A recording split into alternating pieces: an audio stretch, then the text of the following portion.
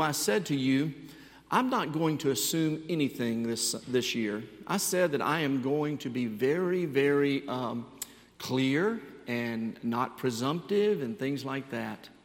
And so I want to keep that promise as we're going forward. I want to say something to you this morning that if you've heard it before, just indulge me. If you've not heard it before, pay very close attention. There is a battle, a war that goes on in the heavenly realms for your soul. You don't see it. As I said, it goes on in the realms you can't see. But there is a war. The Scripture teaches us that there is a war that goes on for our souls. Listen, hey, the body's not going to last forever, right? The mind's not going to last forever. You know what part of us lasts forever? Our soul, our spirit. And so there's a war that goes on for our soul in the heavenly realms. The Bible is very, very clear about that. And so if you've not heard that before, hear it now. If you have heard it before, don't forget it. Always remember that the body will pass away, the mind will pass away, but the spirit, the soul will live forever. And you and I are, a battle is waged for the soul of every human being. The Bible teaches us that. This morning I want to read from 1 Peter chapter 5, verses 6 and following.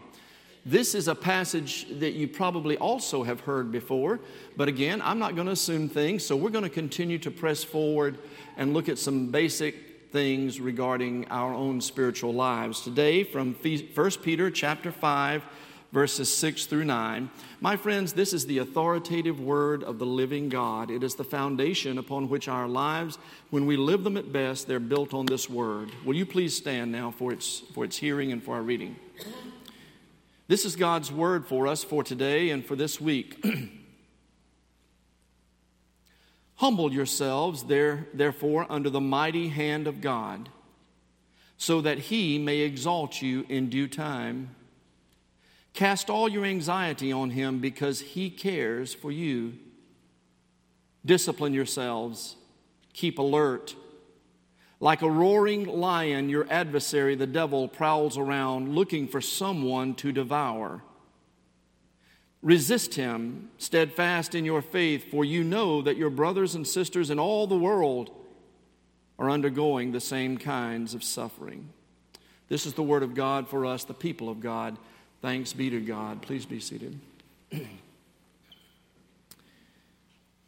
A number of years ago, there was a newscaster named Paul Harvey. Does that name ring any bells with you?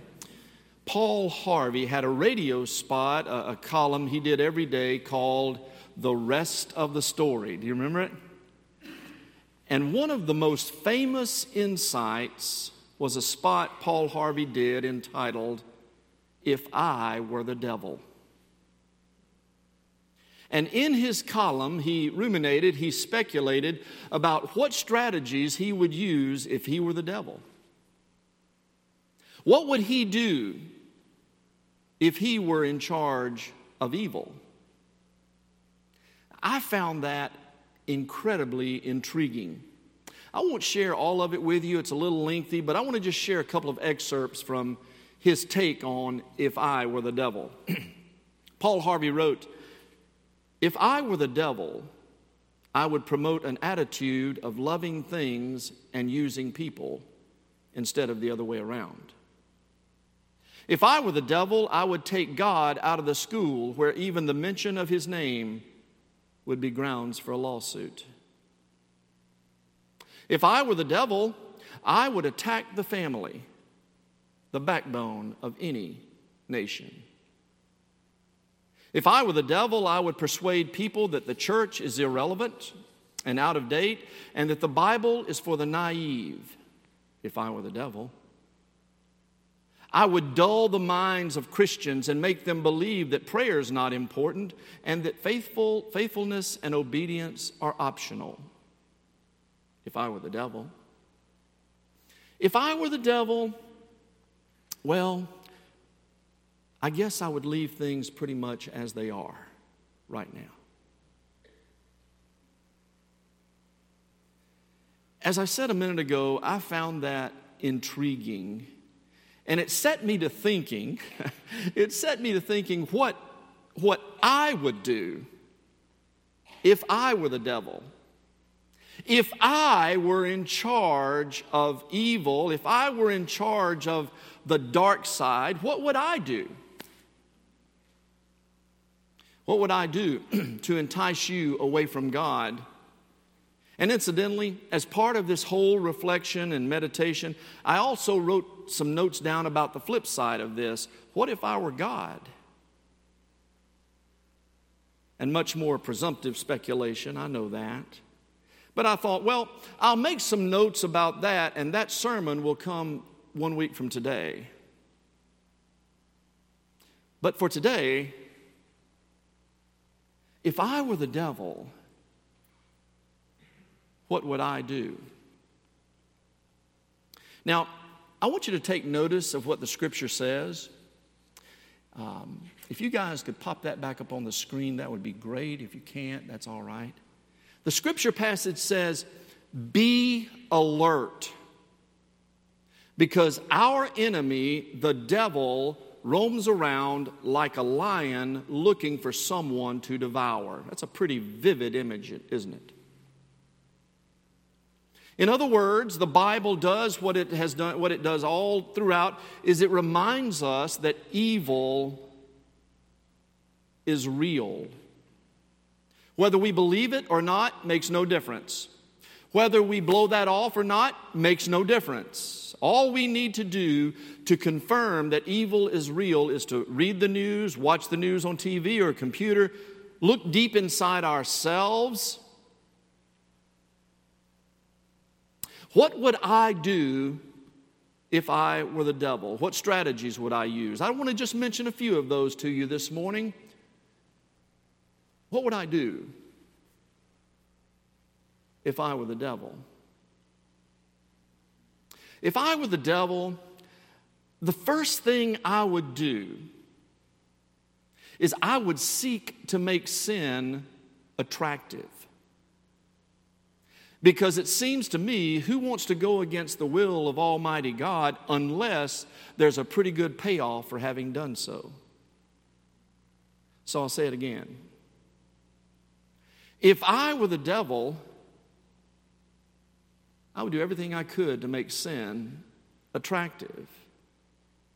I would do everything I possibly could to make it look good. Incidentally, I checked out the definition of the word temptation. I mean, we throw that word around a lot. You know, we're tempted by this and tempted by that, and big temptations and little temptations. I checked out the definition of the word temptation. Temptation is to entice to what is wrong by the promise of pleasure or gain. That's it. To entice to what is wrong by promising, not delivering, but promising pleasure or gain. And that's exactly how sin works, isn't it? It promises something good to draw us in. In other words, sin has a facade of beauty.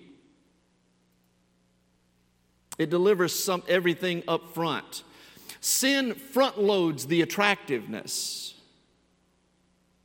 So, I'd like to ask you to think of your own temptations for a moment. Because what tempts you and what tempts me may be very, very different things. And it's not going to do you any good today if you're thinking about what tempts your kids or your neighbors or your spouse or your friends. No, this is personal. And it's only of value today to you. It's only of value if you're willing to look at yourself. This is not one of those sermons where you need to be thinking about somebody else or elbowing your spouse or elbowing your whatever. No, this is about how does this speak to me personally? What is it that I find attractive that has the potential to take me in a direction I don't want to go and will take me to places I don't need to be. Because sin never begins by telling you the bad stuff first. Please get that. Sin never front loads the consequences. If you get nothing else out of today's message, get that one line. Sin never front loads the consequences. As I've said before, what if Krispy Kreme donuts out front? By the way, this was a little Christmas thing that was given to me some time back, and it's Krispy Kreme, and if you can't see it, it says hot donuts now. And do you see the light? I saw the light. There it is. But what if Krispy Kreme, instead of having a sign that says hot donuts now, what if Krispy Kreme's sign said gain 10 pounds now?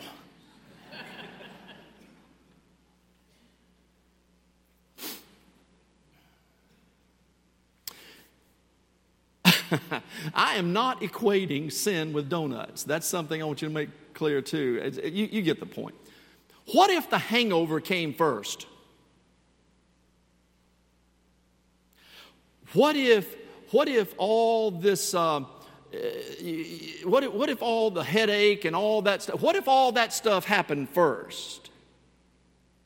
What if when they send you those credit card invitations, what if they said, there may come a point where we'll charge you $150 a month just in interest alone? I remember seeing a picture, a poster actually, in a doctor's office, had a beautiful, beautiful young woman on it, and she was covered all over in tar. And the caption went something like this: what if the outside of you looked like the inside of you? Would you still smoke?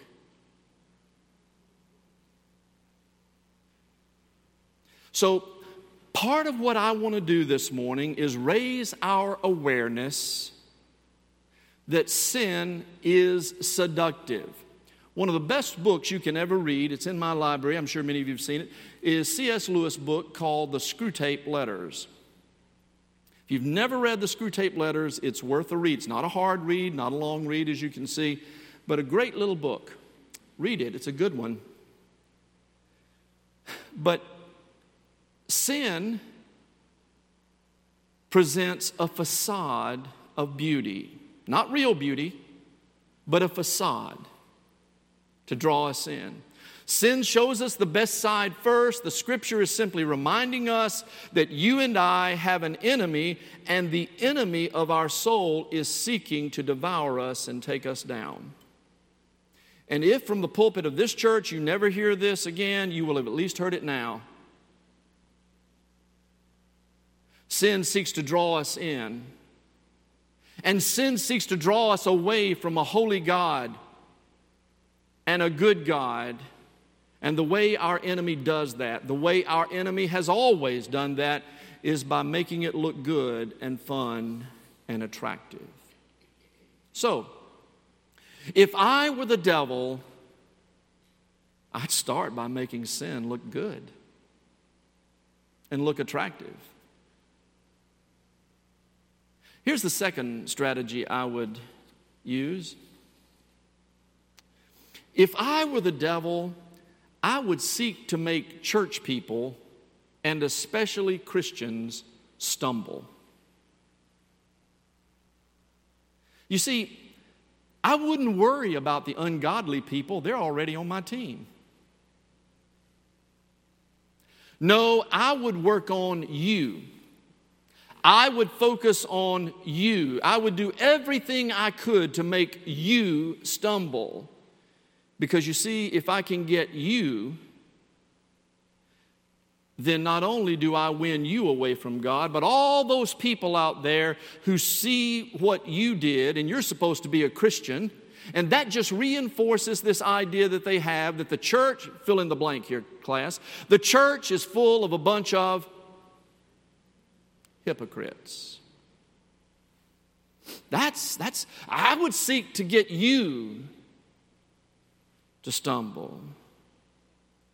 It's interesting to me, I don't know if you've ever noticed this, but it's interesting to me that Jesus began his ministry, and when he did, at the very beginning of it, it's in Luke chapter 4, the beginning of Jesus' ministry is marked by the adversary attacking him. Check it out. And his purpose for doing that was to see if he could get Jesus to stumble. Because over and over in Luke chapter 4 it says, if you are the Son of God, then do this. If you are the Son of God, then do this. No, the beginning of Jesus' ministry is marked by an attack, because if the enemy wins on the front end, he deals the kingdom of God a knockout blow. We need to always remember, friends, that you and I are representatives of Christ. It says in 2 Corinthians, the 3rd chapter, it says, you and I are letters of recommendation from Christ to others. So if I were the devil, I'd work on you. I'd try to get you to stumble. Now, I know people don't want to be thought of like this, and I don't want people looking up to me. I don't want people to think of me as a role model. I just want to remind you that if you claim the name of Christ, that carries with it a certain way of living. It just does. So if I were the devil, I would do everything I could to make sin look attractive, and I would do everything I possibly could to make you stumble, because if I get you, then I get all the people in your circle of influence. Here's the third thing I would do if I were the devil. I would seek to get people to make excuses and believe the rules don't apply to them. You know what I mean by that? I'm special. It doesn't really matter. It doesn't really apply to me. I get people to say things like, well, it's all right this time. This one time, it's all right. It's okay for me in this circumstance. If I were in charge of the forces of evil, I would tell you that you are the exception. I would tell you that on this occasion, you're above the rules. The rules are for everybody else. It's okay for you to step outside the lines. No, if I were the devil, I would do everything I could to convince you the rules don't really apply to you. Other people, maybe. You, no. I was watching a documentary sometime back. This is what I do. I watch documentaries. And in this documentary, they were interviewing Jerry Jones. Does that name ring a bell with you? Jerry Jones is the owner of the Dallas Cowboys, and they were talking to him about the time Jerry Jones got arrested. As the story goes, Jerry Jones was pulled over. He was speeding. He'd been going about over 50 miles an hour in a 35-mile-an-hour zone. The policeman pulled him over and was writing him a ticket, and Jerry Jones just started up the car and drove away. And they tracked him down, and they arrested Jerry Jones. And in one of the church news stories, the United Methodist Reporter, it was revealed that Jerry Jones was arrested on his way to church. And you're thinking, I wouldn't get arrested if I would just let them pull me over. I'd get to church next week. No, this was a little different. Jerry Jones was on his way to church, and that when he was pulled over by the police, he said, "Look, I'm on my way to church." And the policeman said, "Sir, it doesn't matter." And he said, and this is true, he said, "My grandson's being baptized today at the Highland Park Methodist Church, and we're going to be late." And the policeman said, "Sir, it doesn't matter." It was then that Jerry Jones decided to start up the car and drive away. In fact, he drove all the way to the parking lot of Highland Park Methodist Church, and they followed him there, and they arrested him in the parking lot at Highland Park Methodist Church. And I got to thinking about that. When that little baby got older, what kind of tales were they telling about his baptism and the day Granddaddy wasn't there? It's okay for me. It's okay this time. I'm the exception. I'm special. The rules don't apply to me. If I were the devil, I'd get people to make excuses. You really are special. You're the exception. You're different. I want to mention one more. And this is the most important. If I were the devil, I would keep from people that the blood of Christ frees you from your sin. That sounds like something a preacher would say. But it's in the Scripture, isn't it?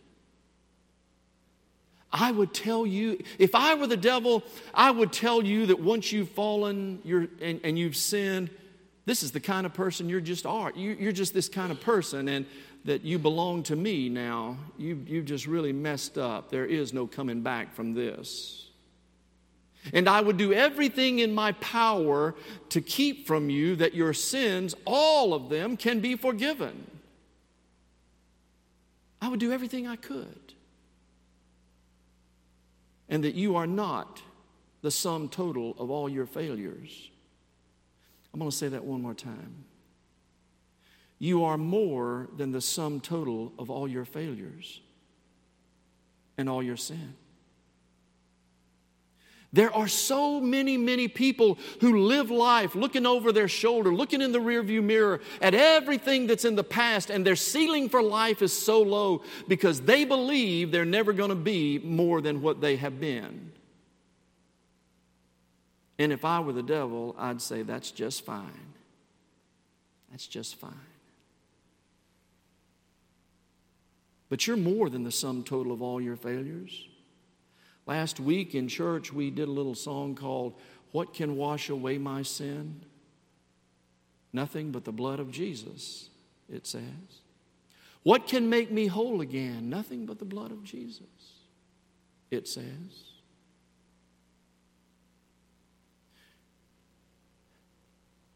I would do everything I could to get you to believe you're never going to be any better than what you've been.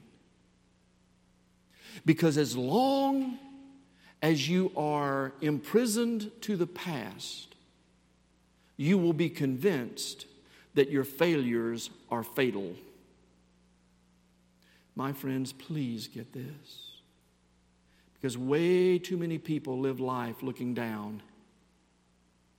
Way too many people live life looking down, embarrassed. But the book says, those whom the Son sets free are free indeed. It doesn't say they're free if they didn't do this, if they didn't do. No, it says the ones the Son sets free, they are free indeed. So I just wonder today if I could just kind of nag you and prod a little bit. Have you had a point in life where you've received a message somehow or some way, that you're never going to be any better than this? Because significant voices in our lives can sometimes feed us a lot of garbage, can't they? Did you hear what I said to you? Sometimes significant voices in our lives can feed us a lot of garbage. This is the best you're ever going to be. You are a failure. Your mother was a failure. Your daddy was a failure. Your whole family's been a failure. This is the best you're ever going to be. And you know what? If I were the devil, I would say, right. But I'm here to tell you that is not what Jesus says. You are not the sum total of yesterday. When God looks at you, He does not see a mistake. He does not see a failure. No, if I were the devil, I would do everything I could to convince you that you're the sum total of all your mistakes. I would do everything I possibly could to make sin look attractive, because remember, don't ever forget, sin never front loads the consequences. It always makes it look good. And I would remind you that you're special. You're special. The rules don't really apply to you. I think, let me see. I wrote it down here. Winston Churchill was once speaking to the House of Commons, and he said this: "We must always be ready to meet at our average moment anything our enemy could hurl against us at his selected moment." We must always be ready to meet at our average moment anything our enemy can throw against us at his selected moment. I just want to remind you of what I said when I started. There is a battle that goes on for you. And Jesus has already won, but I'm inviting you to receive that victory. I'm inviting you to receive that gift. Today, I invite you to receive it. And please know, the one whom the Son sets free is free indeed. And that means you, and you, and you, and you, and you. What would I do if I were the devil? Well, if you look around at the world today, I think I would be pretty pleased with how things are going.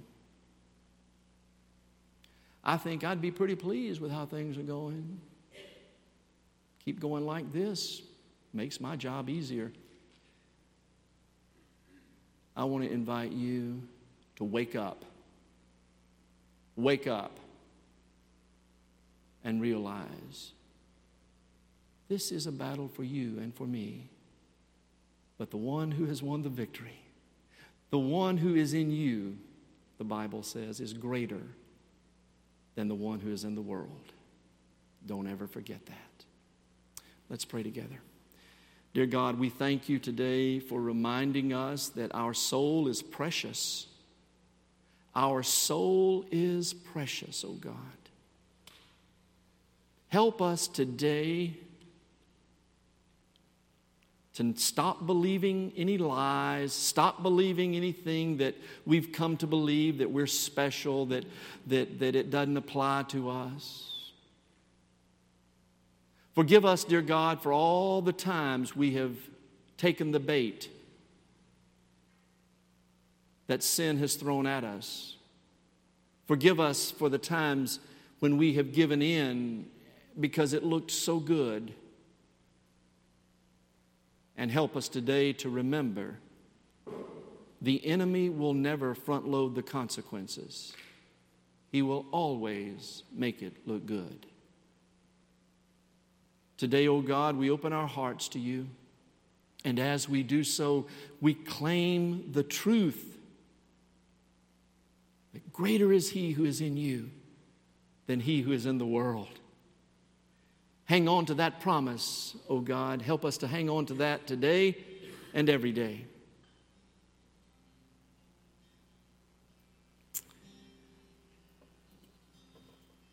As we close our worship this morning, we're going to open our altar for a time of prayer. And I'd like to just invite you to come and pray for strength. I'd like to invite you to come and pray, dear God, please help me. Because guess what? You know what you're dealing with, and God knows. And I just want to invite you to come and pray for strength, because the Scripture teaches us that if we will ask, God will give to us the strength and the grace we need. I want to invite you to come and pray for that, or to sit where you are and pray for that. So at this time, the altar is open for prayer. If you want to come, come now.